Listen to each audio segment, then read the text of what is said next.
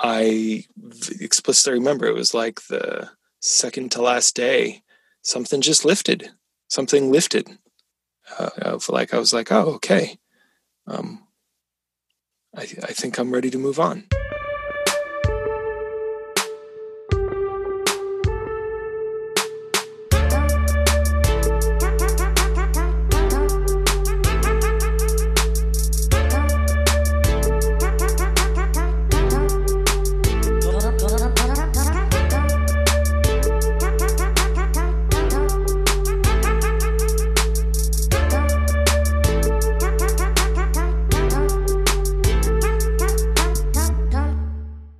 All right, guys, welcome back to another episode of Dear Men. I always love Jason episodes. And Jason, I got to tell you, I always get the feedback that people love Jason episodes. So welcome back to the podcast. Glad to have you. Always great to be here. Yeah. So today we are talking about how to get over an ex, how to get over a breakup. And as you guys know, or if this is your first time listening, Jason and I co-run a program for men called Pillars of Presence. And this pattern of being caught up on an ex, this shows up in a lot of our clients and a lot of the guys that come into the program. Actually, I think, Jason, you said about half come in with this pattern? Feels like about half at this point are either just out of a significant relationship or like pretty fresh out of a divorce. Yeah, so it's a big topic in terms of a flashpoint of like why, just how do I do this? How do I get over my ex? I can't seem to get over this fucking relationship. I can't seem to get over this ex, and I know that I'm obsessing. I know that I should. I know that it's not healthy, but I just can't figure out how to do it. So that's what we're going to be addressing today, and I think it's very worthwhile because it's pretty universal. And it seems like I'm not sure I know anyone who doesn't have like at least one time when they've had a relationship that they just couldn't shake. It was really hard for them to kind of let it go or get over it. Absolutely. It's a big pain point. It's a really big pain point, literal pain point. So I want to start actually with our personal stories around this of what happened for us, and then we'll sort of transition into the patterns we see in our clients and how we kind of recommend helping someone get over an ex. So, what is a relationship in your past that you feel like was an ex that you had a hard time getting over, and why? Why was it so hard? The one that's coming to mind would be a relationship I had maybe a decade ago, and it was in the midst of a massive life transition where I was moving and she wasn't, and we kind of knew that from the beginning when we started seeing each other.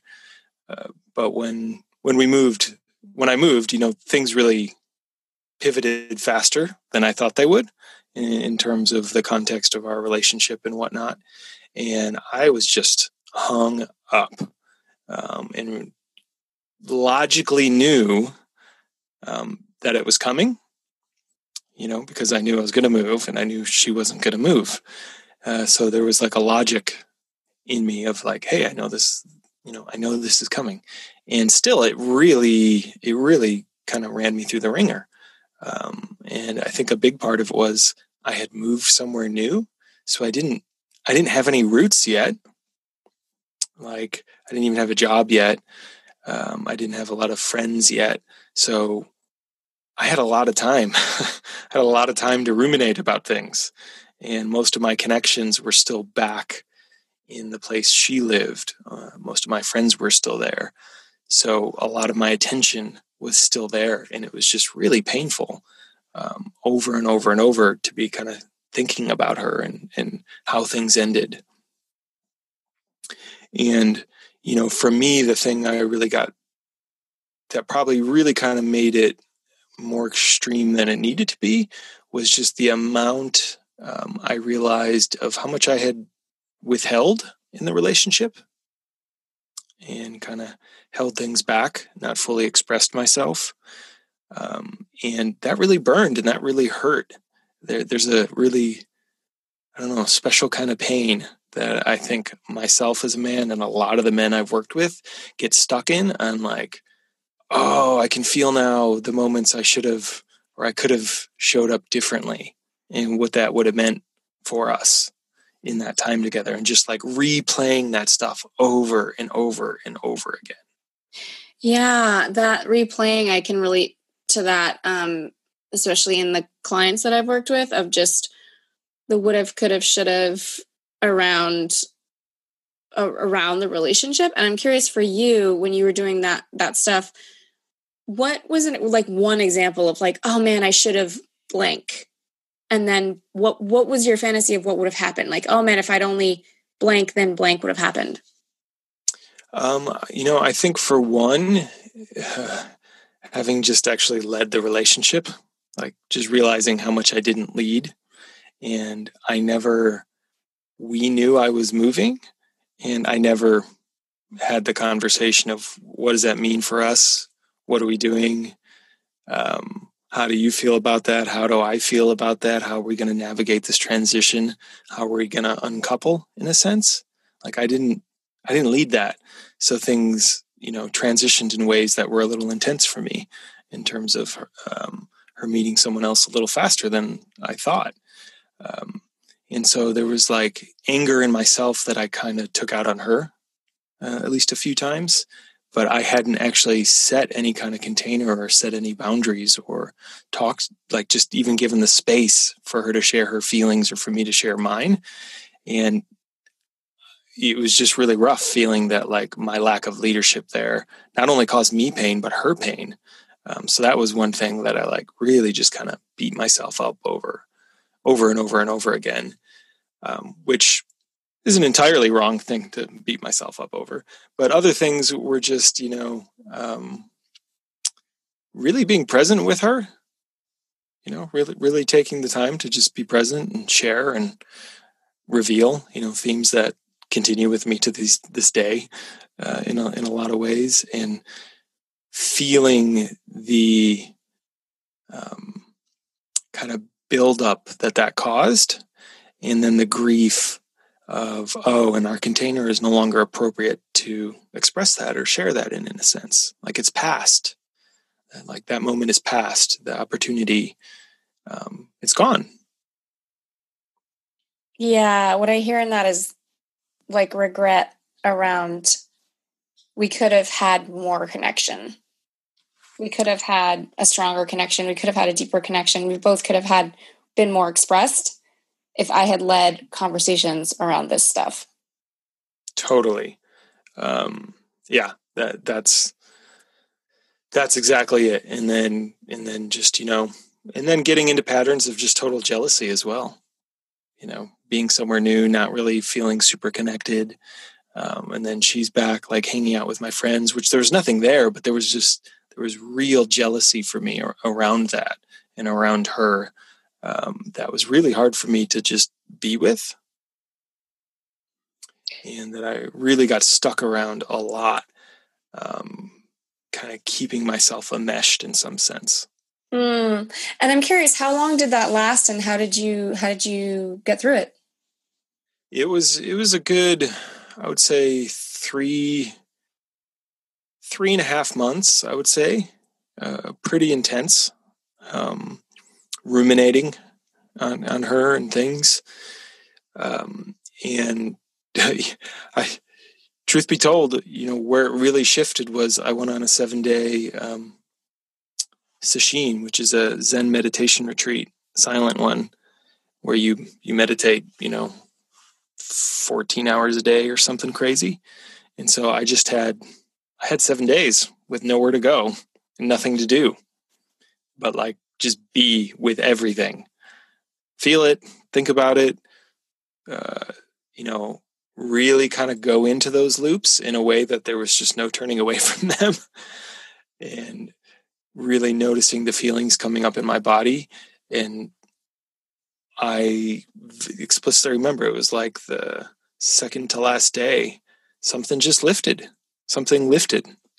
I was like, oh, okay. I think I'm ready to move on. First of all, I want to say that's really brave that you did that. And it sounds really uncomfortable, the first part of just sitting with those feelings. And I think, that seems to be a theme in a lot of the guys in our program, is kind of like slowing down and actually feeling the feelings instead of numbing the feelings. That appears to be, we all do it, but sort of that theme around numbing the feelings with Netflix, video games, food, alcohol. I don't know what's another popular one that, like, pornography, right? Porn. That you took away all of those when you went on that meditation retreat, and that's fucking brave. Yeah, it was intense. It was definitely one of the most intense things I did. I didn't do it solely to get over the breakup. I like it that it was for other things that were serving me. But that was the effect of it. Is, once I was there, I was like, oh yeah, there's nowhere to go around this, and it literally caused me to disconnect, in the sense, like, I wasn't online. I wasn't able to check Facebook every day. I wasn't able to, like, intuit where she was and which of my friends she was hanging out with, and those things that were kind of just hurting myself, in the weeks before that, because it didn't really do any good. But getting offline for 7 weeks, like, really let my nervous system kind of reset and unhook. 7 days. Yeah. 7 days. Yeah, not 7 weeks. Yeah. I'm glad you brought that up. I think that's a good point. And it's almost like reopening the wound every time you see what's happening on social media. And that's, I guess, when it will come back to that subject, but I just wanted to highlight that, like, you having that time and space away from social media, not seeing what she's doing, where she is, etc., was helpful. And totally. Really helped kind of with the transition. And then, I'll just speak to another one. Was when I left a long-term relationship, and I was the one that ended it, which was, it was more intentional in that sense. But the one thing I want to share about that was I tried to go back out dating way too soon. Within 3 weeks, I was out on a Tinder date. And to her credit, one woman I was out, was asking, we're just getting to know each other, and we were sharing. And I shared what had been true for me and where I was coming from. She looked at me and she's like, are you ready to be dating? And she was right. I actually wasn't. I had a hard time admitting it at that point, but I was still like, in the same way, processing the last relationship and uncoupling energetically and emotionally in a way that I wasn't really available for connection, for dating yet. In that dating itself, I was doing it to distract from the painful feelings of ending a relationship with someone that I cared about and was a good person, but ultimately wasn't the direction I wanted to go in my life. And so instead of being with that, one of the things I turned to too fast was just going back out there and trying to meet someone new. And that's one I see over and over with a lot of the guys we work with.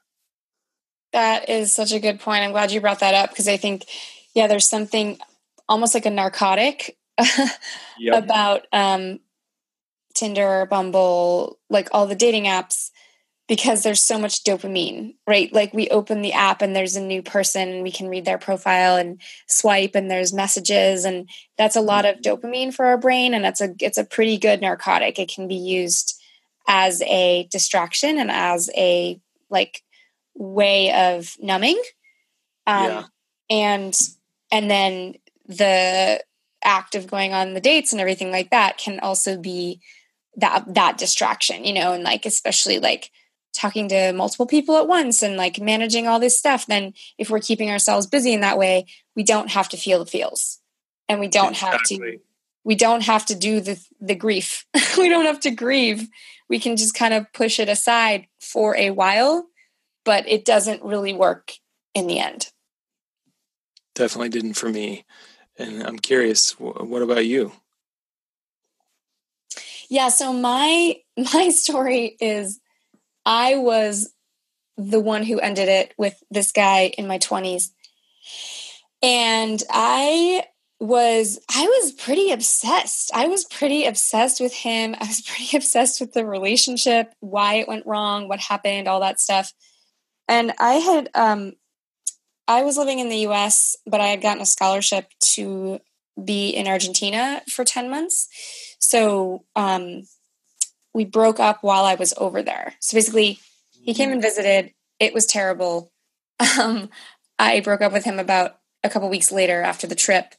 And then I was kind of obsessing. And I wrote him this long letter. I just thought about it all the time. I remember kind of waking up thinking about it, going to sleep thinking about it. I was pretty obsessed.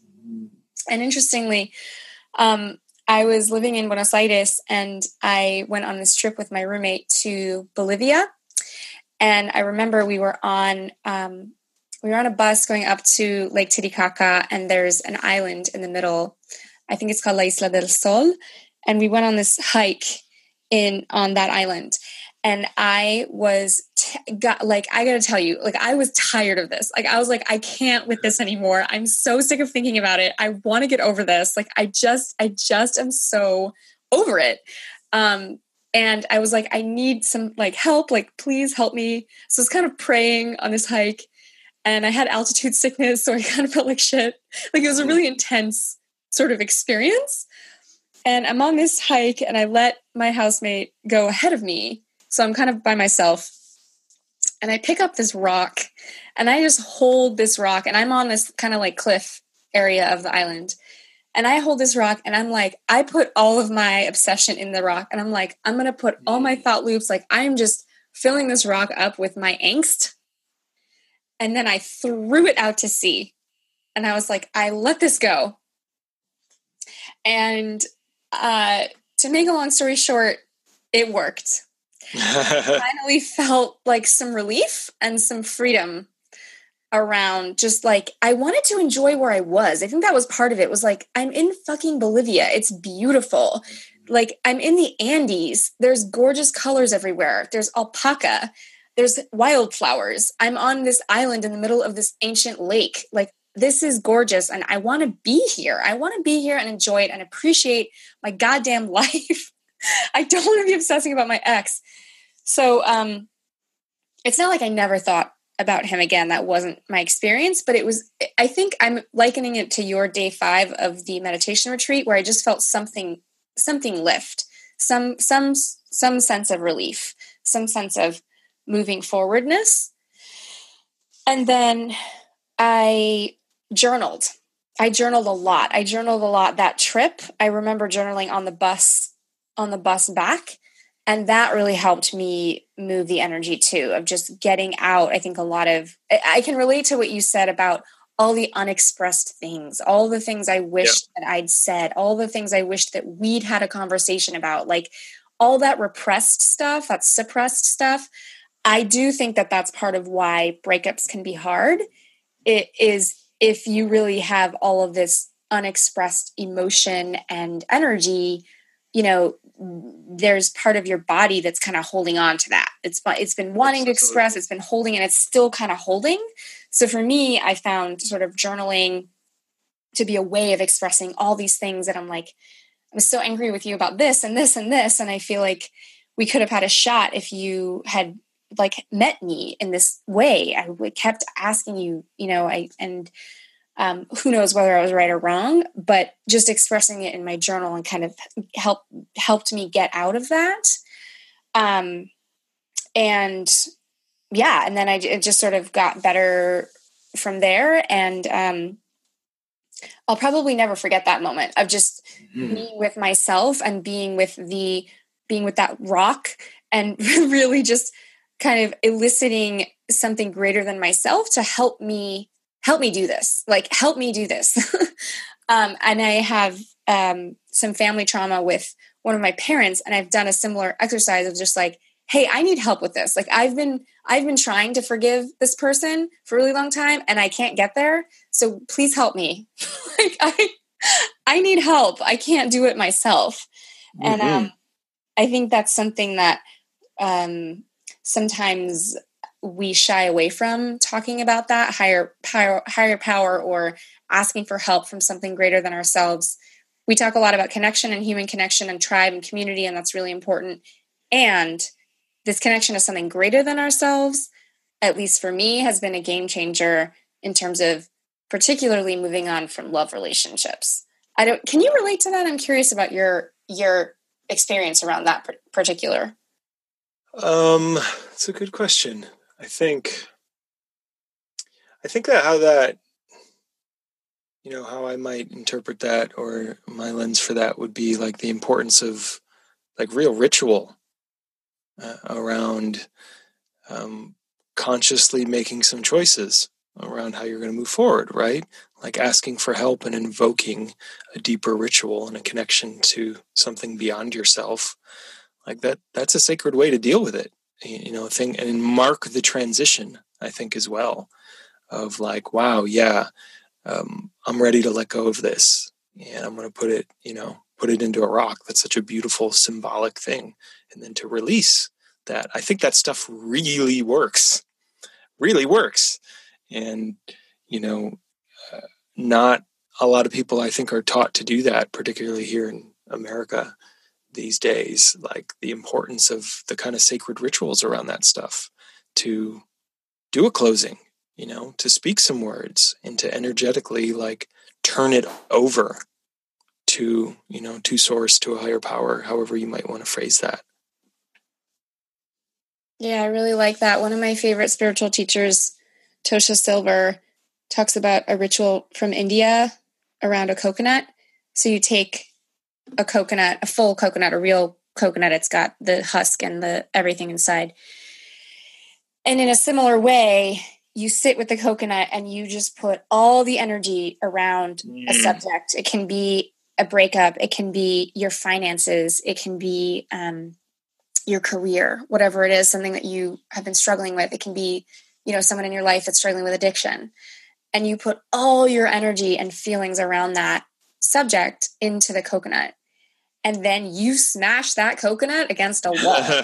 And you are like, this is yours now, life. Like, I give this to you. Like, this is yours. You're not holding on to all of it. It's not all yours. Like, giving it back, kind of like all of that energy. And I really like what you said around ritual, because I do think that there is immense power in the ritual of that moment. And I believe that most of it is my intention around it. So my intention around, I intend to let this go now. And life kind of meets me in that. Like there's like something that happens in the quantum field of like, boom, like there's all this energy. Like I release this now. Like, and so there's so much power from my being that then I'm sort of met by life. And in my experience, there's a sense of peace after. There's a sense of relief. And I think there's something, symbolic about, in both cases, you're throwing something, either against a wall or into the ocean, but there's a sense of really kind of throwing it away, like a sense of power and energy and determination that's more than just like moping around hoping it'll go away. Like, you know what I mean? Like the energetic difference is sort of like, I'm taking an action to let this go, rather than like, I'm sort of kind of hoping it'll go away eventually. Yes. That's a great frame for just intention. Like I'm making a choice around this instead of just, waiting, which almost never works in my mind. So, I want to shift a little bit to what we've seen in our clients around this topic. And I'm curious, especially to hear your thoughts around this. Yeah, this seems to be very, prevalent. And there's almost like this thing that happens of like the idealizing the ex. And I'm wondering if you could maybe speak to that, since you have talked to so many guys about it. What is that about? Why are so many guys idealizing their ex in this way? Yeah, it's a definite thing where, in particular, how I see that show up in the conversations I have with some of the guys we work with is, they really just kind of remember the good things and then don't remember so much the bad things, like the actual friction that was making oftentimes the day-to-day relating challenging.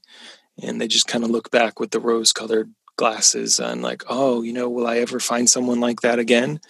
Or, we had something really special there. In, what I tell a lot of the guys, and what I think is somewhat wrapped up in some of that is this, and this shows up right in so many areas of life, is just a scarcity mindset as well. This fear that there's not going to be someone else out there that can possibly attract them in the same way, be connected to them in the same way. And so there's this like gripping onto whatever connection they had with their ex, even if it was totally surrounded by dysfunction or just, not compatibility. That's such a good point. That's such a good point about the scarcity, because if we really feel like there are a multitude of people we can connect with, then there isn't the same gripping. The gripping is, oh God, any connection, like I need, it's like a, what's the word? Like a compulsive, like I need connection, which I don't think is conscious, but it's like, I need connection. I had connection. I must have that connection again. Yep. Totally. And it causes a lot of pain. I've seen a lot of pain. And then, sometimes too, I think it like that same scarcity I've seen feed into, and we're still going to be friends. And we talk like every couple days, which I see it cause so much strife in the sense that there's almost a pretending or still trying to get emotional needs met from each other without really honoring that the context has changed. And, what I've been getting pretty firm on with some of the guys we work on is it's like, if you just broke up with someone, it's not that you can't ever be friends again. And that's not, I'm not telling them, oh, you can't ever be friends with her again. But the likelihood is you can't be friends right now. Like you're going to need some time and space from each other. Otherwise, it's easy to kind of stay in a type of codependence. And, one of the things I've been using with some of the guys, truth be told, is, oh yeah, no, it feels good. Like we can just be friends right now. And then I challenge them a little bit and I'd be like, and how would that still be true for you right now if you found out she was dating another man already?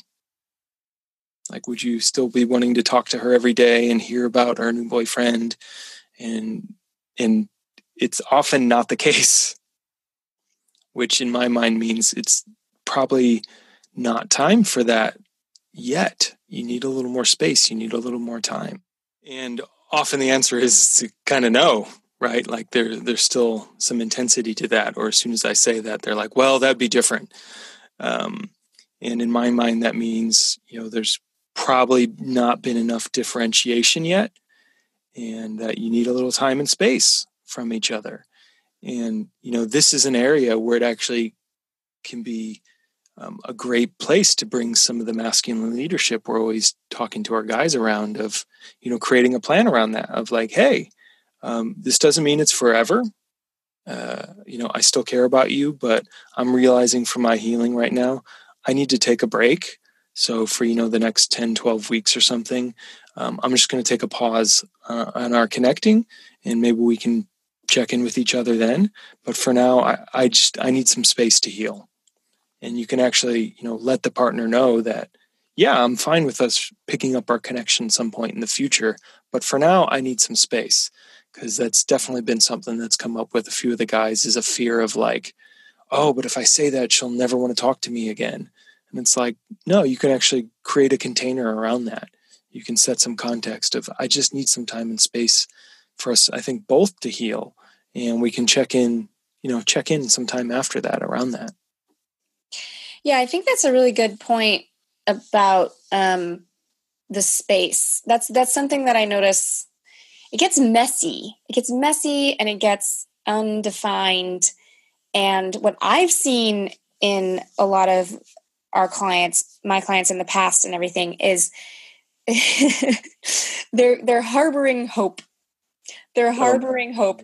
And so they'll break up, or she will initiate a breakup, whoever initiates the breakup. And then they'll be like, oh yeah, but we're friends. It's cool. We're friends. I'm enjoying being friends with her. But when I'm asking them about it, it's like, if you dig deep enough, it's like, I'm hoping that we'll get back together. I'm hoping that we'll sort of work it out. They're not necessarily naming it, but when you really dig down, there's hope. And I remember one of my guys saying once, like, I got to kill the hope. Like, the hope just has to die. We just have to kill the hope. And I think there's some truth to that. And like you said, with the friendship, I think with the taking a break, I really just want to reiterate that if you're serious about getting over your ex, you have to stop following them on social media, and you have to stop texting them. You have to stop following them on social media, and you have to stop texting them. Like, kind of like Jason said, like, at least 10 to 12 weeks, no contact. Like, don't kid yourself into thinking that you can do both, that you can stay in contact and get over your ex. I've never seen it happen. I've never seen that happen. I've never seen that kind of smooth transition. If there are feelings involved, if there are real feelings involved, if you didn't really give a shit about the person, that's different, but that's not really the circumstances that we're talking about. If you're having a hard time getting over an ex, there were feelings involved. So yeah, I think that's definitely one of the first things, especially in our, what's the word? Like, in our social media heavy world, that's so much of our day, or it can be so much of our day. It's really important to kind of protect yourself and protect your process. Yeah, absolutely. Otherwise, you're just ripping the Band-Aid off over and over and over and over again. And it really does take that space, I think, like really having some energetic space from each other for that healing to occur. Yeah. And then one of the other things that I feel like comes into play is community, tribe, and male friendships. So I think that what often happens, what I've seen often in our guys, is that they got into a codependent relationship. So they became codependent with a woman, and that sort of became their world, and it became her world too. So that there was this falling into each other, and we've done another episode on codependence if anyone wants to check that out. But there's then isolation happens. So the couple becomes isolated, and that person becomes their entire world. And so breaking up is really kind of like two things. It's breaking up from that person, but it's also like, oh shit, like, who am I in the world? Where do I fit in? And you can start to realize, like, wow, I really don't have any close friends in this city, right? Yeah. Like, I moved here for this person. We were together, we were codependent. And now I'm like, holy shit, I don't have any friends here. And so that period of the getting over the ex is directly correlated to the strength of your community. And it's such a good time to, meet new people, get involved in activities you love, and really kind of set the intention of, I want to have close friendships in this place. Like, just set the intention and go out with that intention. Because I've seen it happen again and again, where the intention to connect with others is a big part of when connection happens. So crucial, so important. And it just makes healing easier, right? When we're actually around other people and can just be with whatever's coming up for us when with other people, instead of just, as we guys want to do, as I often talk about, lone wolfing it, of just, I'm going to sit at home and I'm going to suffer. It just doesn't help. ruminating. And, there's a piece too around, and why I think a lot of guys are attracted to our program when they've come out of a relationship, particularly if someone else ended a relationship with them, is sometimes there's kind of that freeze of, I don't know what to do next. Like, I don't know how to heal. And one of the things I've found in, what we've created in this idea of the program we have is it just gives guys somewhere to put their attention, like literally somewhere to put their attention other than their ex. In terms of the work we have them do, the connections they build with other men, and the time they spend with us in the course, gives their attention somewhere to go and causes them to just start moving, like literally to, metaphorically in a sense, take a step, and then you take a step, and then you take a step, and suddenly you're moving towards something. And oftentimes that's where a lot of the energy starts to liberate around not being bound to that past relationship nearly as much. That's a really good point you made about the freeze state. I think that's a great kind of image. It does feel like that. And I think, and that's one thing I want to just throw in here is when we get into romantic relationships, we can often experience attachment in the same way that we did when we were very young.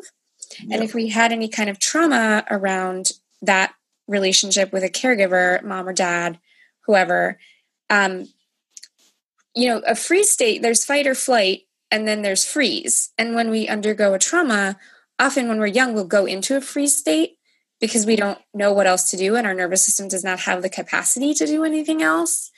And that can be repeated at the end. A rupture in a romantic relationship can cause us to go into freeze again.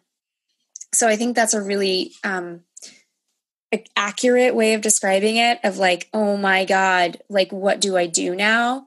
And the ruminating that you mentioned, I just want to highlight that, of just like the obsessive thoughts, like the obsessive thought loops that you don't really feel like you can control. They're just kind of happening like over and over and over and over and over.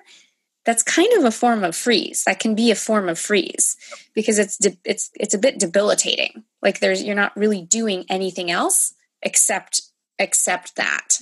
So you're stuck. Exactly. And I've seen that a lot with the guys coming into the program. What I've been surprised about is how quickly that can shift. I've been really impressed with how quickly, men can shift from that rumination to putting their attention somewhere else and really growing around it and kind of moving beyond that one relationship. And it's not like overnight, but I don't know about you, I've been like really impressed with some of the guys and how quickly they can like start to heal. Yeah, it doesn't have to take forever, when you have the right container and when you have some structure. I think that's one of the things we provide too, is just when you come out of something like that, oftentimes, in that freeze, there's just, I don't know what to do next. So having some structure just accelerates things. And, we're pretty firm with our guys of, feel it, whatever it is, you got to feel it. It's not going to help to just smoke weed, do the booze, play the video games. All those things we talked about are just delaying you having to feel that. So the faster you can just go right into it, be that journaling, be that ritual, be that being held in a container of other caring people, particularly other men who can hear that story or hear those feelings. I think oftentimes with the right presence, those thoughts that are ruminating can also shift when you just speak them out loud to someone who's listening, who's really listening and not attached, to the outcome. Oftentimes there can be a lot of movement around that, which is really powerful. And yeah, we've seen some guys make some pretty radical shifts in a pretty short time. Yeah, the thing I want to highlight from what you just said is feeling the feelings, because I think there's a big difference between actually feeling the word that keeps coming to me in the conversation is grief, like really feeling the grief, because like I said, like a lot of times our romantic relationships are an echo of what happened when we were young, especially our first few relationships, like in our 20s. and, all the way through our lives, but I see that often of just in myself as well. Like the feelings are an echo of something from long ago. So actually feeling that grief that maybe you couldn't feel when you were young, and feeling grief is ugly. You know what I mean? Like it's the ugly cry. It's like growling. It's not pretty and contained. Like it's, I'm sure, Jason, you lead shadow weekends where you hold men in a container, 8 to 12 guys.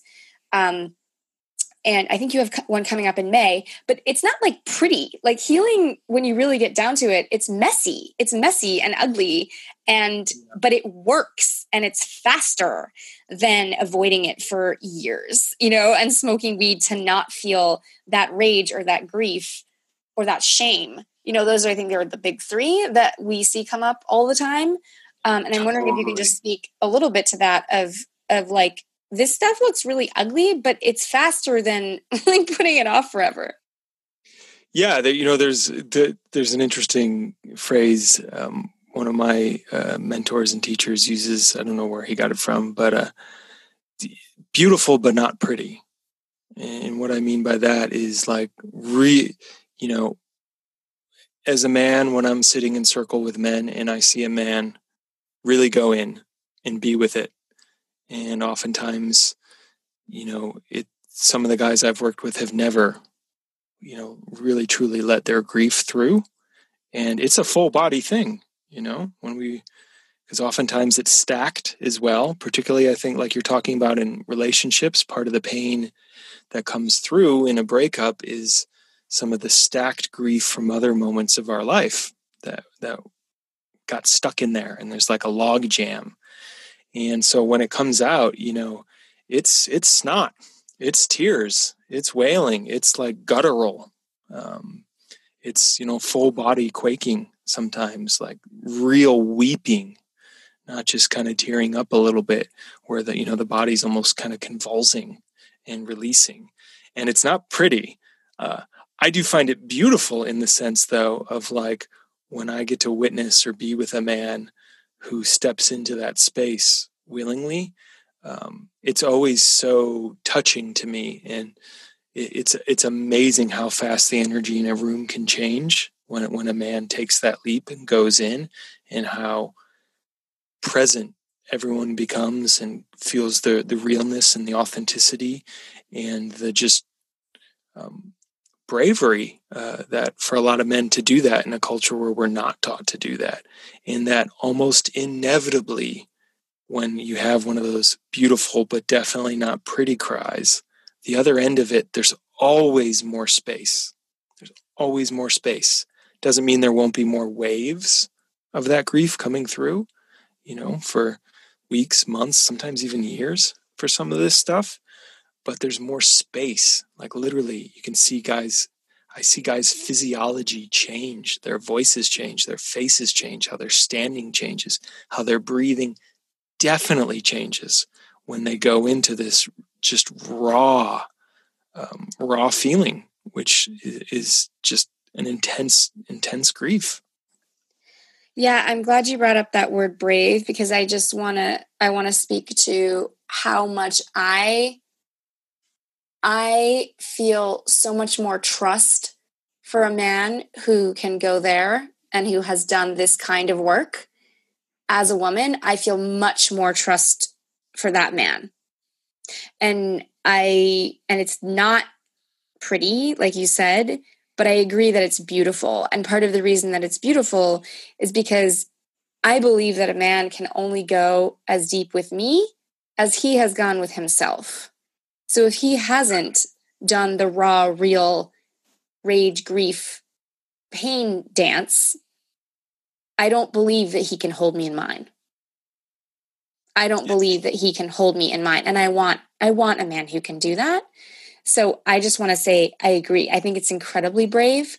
And it's also incredibly efficient. Our bodies were designed to be resilient and to go through these waves of grief and pain and rage. And then, like you said, kind of get to the space, get to the peace, release, shake it off, become more present and available. And I've seen again and again and again, and I'm thinking of one of our clients in particular, is that as a guy goes through this, he starts to attract different kinds of women. He starts to attract women that are more able to meet him in his full self. And I'm thinking of, one of our clients, I've seen incredible growth over the course of, I don't even think it's been a year. I think it's been like 10 months. And he recently met a woman that he's like pretty in love with. Yeah. So there's a lot of like, what's the word? Like prizes on the other side, kind of, right? Like there's a lot of good that happens when we finally sort of feel all that uncomfortable shit and then move past it.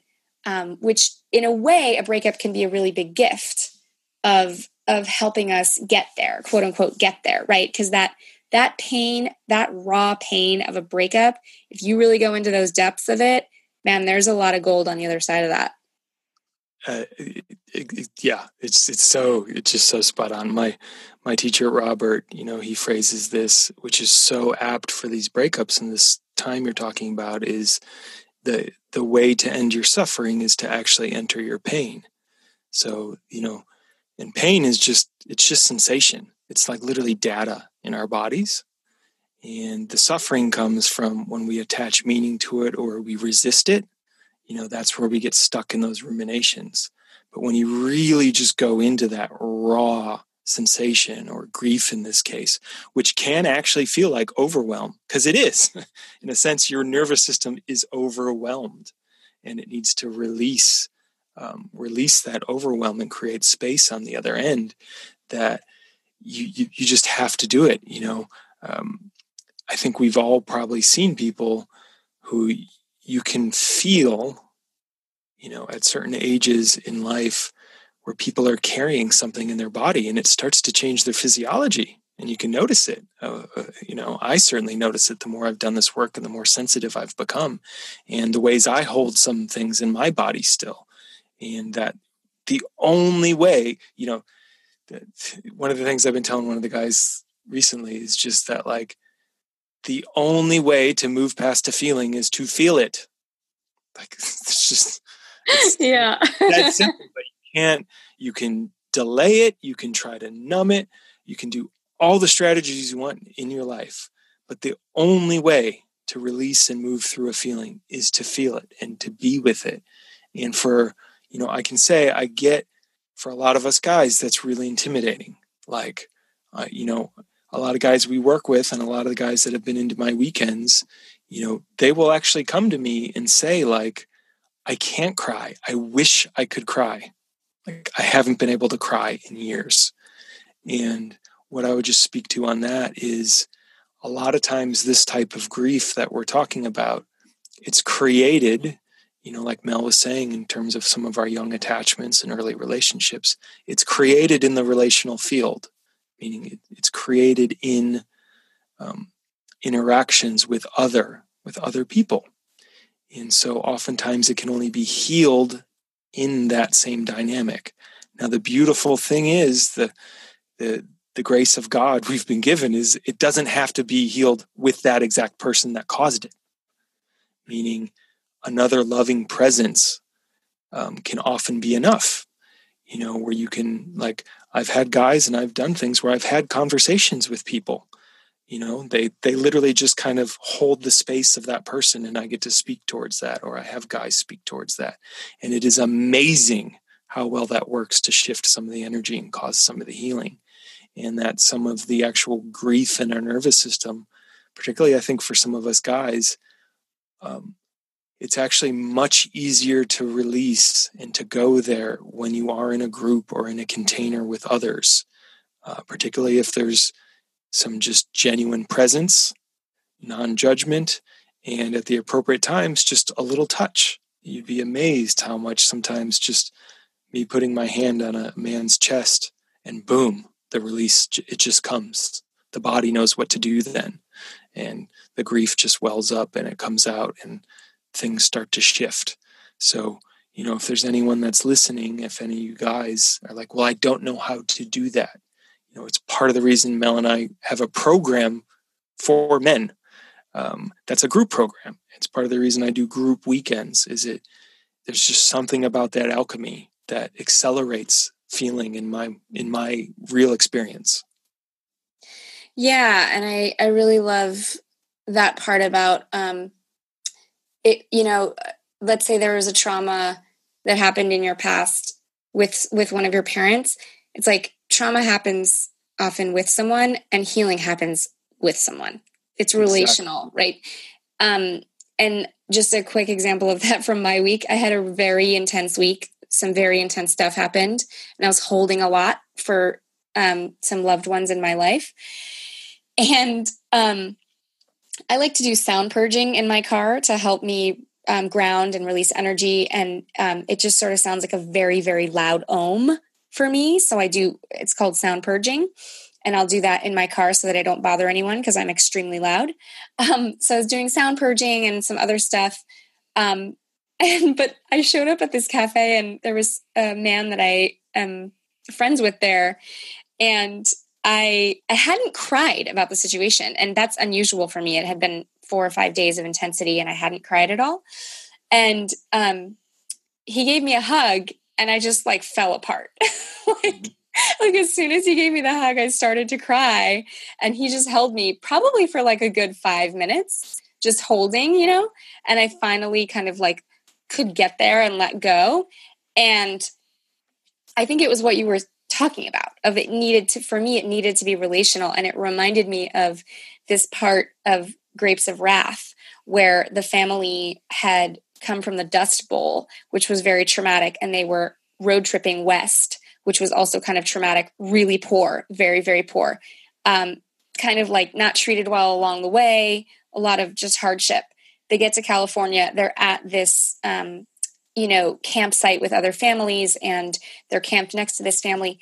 This family next to them offers them soup and then kind of listens to their story. And that's when they fall apart. It's when the kindness comes, like they could tolerate all the bullshit, all the other stuff. Like they were totally fine, very stoic, nobody emoted. But as soon as there was kindness, they just fell apart. And that was exactly my experience in that cafe of like, I've been holding it together. I've been organizing a lot of stuff, kind of like, doing a lot, handling a lot, holding a lot. And then as soon as someone that was more grounded than me, that was kind, that cared about me, just basically looked at me and held me, I was like, oh, totally all came out. Yeah, totally spot on. I mean, it's, these releases, these emotional releases we're talking about, particularly I think around grief and a lot of things, truth be told, but often come when you're sourced in safety. When the safety is there of, oh, I can let go now. I can literally let go and stop holding this. And, you and I, in our program, we teach men a lot about our nervous systems and how our nervous systems work in relationship to emotions and holding and presence.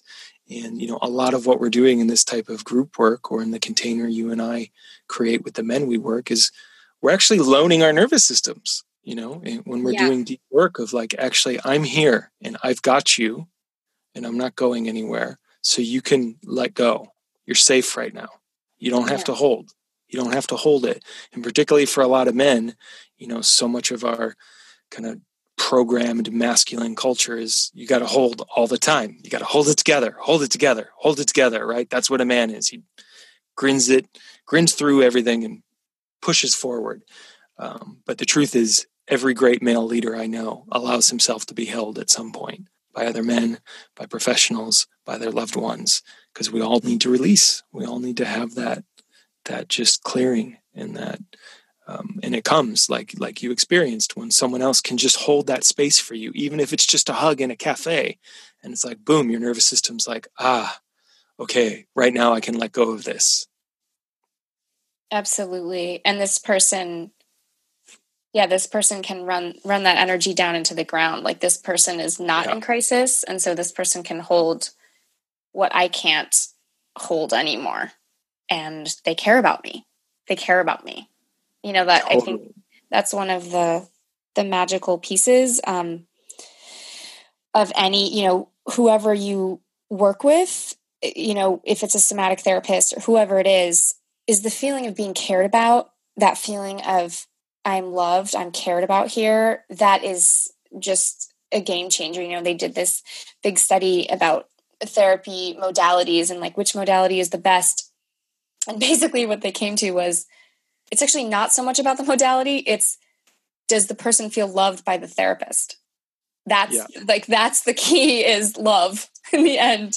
And I love the shit out of all the guys in our program. And I feel like that's like, I'm like, I just love you. I just really care. And I feel that from you too. And I think there's just something magical about that, of just being held by someone who, like you said, kind of lends their nervous system and cares about you, just gives a shit, as simple as it is. And, there's one thing I sometimes get from, I think, in guys in particular, that I've heard, and just want to speak to this very quickly, of the like, well, I don't know if I can trust it because, you and I, we don't work for free. When there's a container we set, and it often actually, generally always involves an exchange.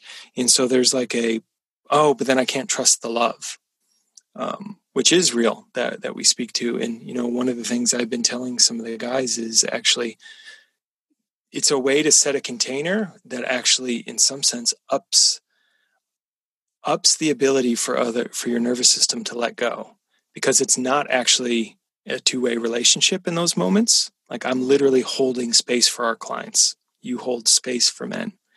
And part of what allows us to do that is that interaction, that container is one way at that time. Like, we don't walk in there and be like, oh, I had a really shitty day. Can you help me with this? Right? Like, that all gets put to the side of like, while I'm here, my attention is on you, and you can let go of having to take care of me, which is such a game changer for some of the men I've worked with, when they really let that sink in, of like, you don't have to take care of me right now. I'm just here for you. And then, that love is so legit and so real. And I'm so honored every week when I get to work with our guys. It's so kick-ass. I know, me too. I think that's a really good point about, you don't need to take care of me. This is not about me. This is about you. And, that's the same in a therapeutic relationship. And something I want to toss out here, since you did bring up finances, which I think is important. It doesn't matter whether it's our program or any other program, but I think what's being spoken here is getting some support is a really good idea, especially after a breakup, because you're so raw and vulnerable. Like, there's so much good that can come out of that. It's such a rich period of time. It's almost like something to take advantage of. And it's an incredibly rich moment, which, truth be told, for some men is the only moment that will really cause them to reflect, like to really reflect, what am I doing with my life? And that window doesn't last forever. So when you're in it, take that vulnerable step and reach out, find someone. It doesn't have to be us. Just turn into that in that moment, because there is so much gold there. Yes. And what I wanted to mention was one resource you can use is 12-step programs. So everyone knows about Alcoholics Anonymous, but there's other groups. Sex and Love Addicts Anonymous is one, as well as Codependence Anonymous, CODA. And 12-step groups are all over the country, all over the world. They're free. And I don't know how familiar people are, but I'll just mention here that if you really immerse yourself in that community, you can make a lot of friends that have a similar background to you, and that can be really comforting. And you can get a sponsor. And that, that sponsor relationship can be really intimate in the way that we're talking about. There's a way that when a sponsor commits to someone, that's a sacred contract. And there's a way that it's like, I'm here for you, not you don't have to take care of me. That same idea of you don't have to take care of me. This is a relationship in your life where I'm here for you, and that's it. And there's something powerful about that. So I just wanted to throw that out there, that's a very accessible way to start if you want to get on the path and you want something free, basically low cost or free. Get more connection in your life. So there's one last thing I just got to throw out there that I think is actually pretty important that I have had some pretty frank conversations with some of the guys we've worked with, particularly when they are coming into the program out of a relationship that they did not end, and they are maybe still clinging on to the hope, is, in this moment, if you step into something like this, I'm going to change, I'm going to take the growth, it has to be for you. Like, it has to be for yourself, regardless of your ex. There's this thing that, I've had to call out a number of times where if you're changing yourself to get her back, it almost never works. It never quite results in the transformation you want as a man. And the way I've just seen that chemistry work with the ex, they just know. They just know, like, you're doing it for me, not for you. And it's so subtle, but it's gotta be for yourself, that I want to take ownership back of my life, and I want to have a better life regardless. I want to live more fully. I want to live more in feeling, and I want to have more community in my life for my own sake. If you can step into that and fully let go, magic can happen, but it's got to be for yourself. Yeah, I think that's a really important point. And I just thought it was amusing when you said, like, she can tell. there's some way, right, that we are attuned to each other as humans, and we can just tell. So it's not going to work if we're like, oh, well, I'll just do this thing and fix myself, and then she'll want me. Nope. Not really how it works. But if it's like, they don't always believe me, but it's true. Right. But if it's like, I want a better life, I want a better way of relating with women. That was painful, what I just went through. I don't want that to happen again. I've got to figure this out. I want to figure this out. I'm ready. I'm committed.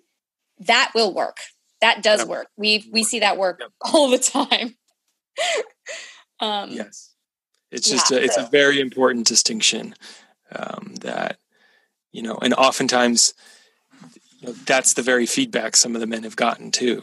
Like, I don't want to be the only thing bringing joy in your life, or I need you to have, something going on. And so if you go and join a program just to get your woman back, it just doesn't work.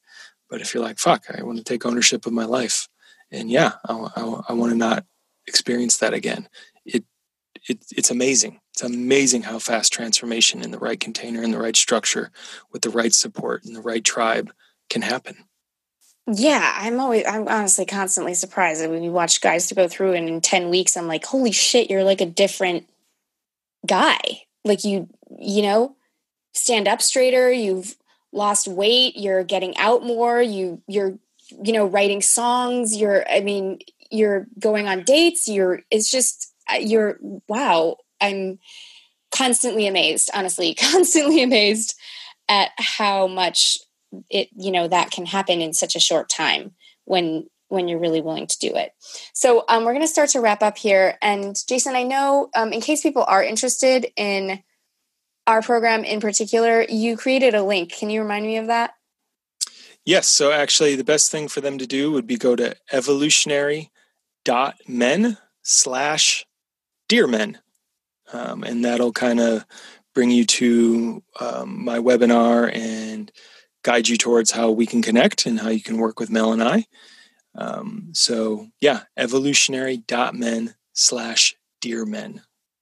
And then if you are interested in 12-step programs, that's really easy. You just Google Codependence Anonymous or Sex and Love Addicts Anonymous, and then your area, and that'll come up. That wraps up another episode of Dear Men. Thank you for listening.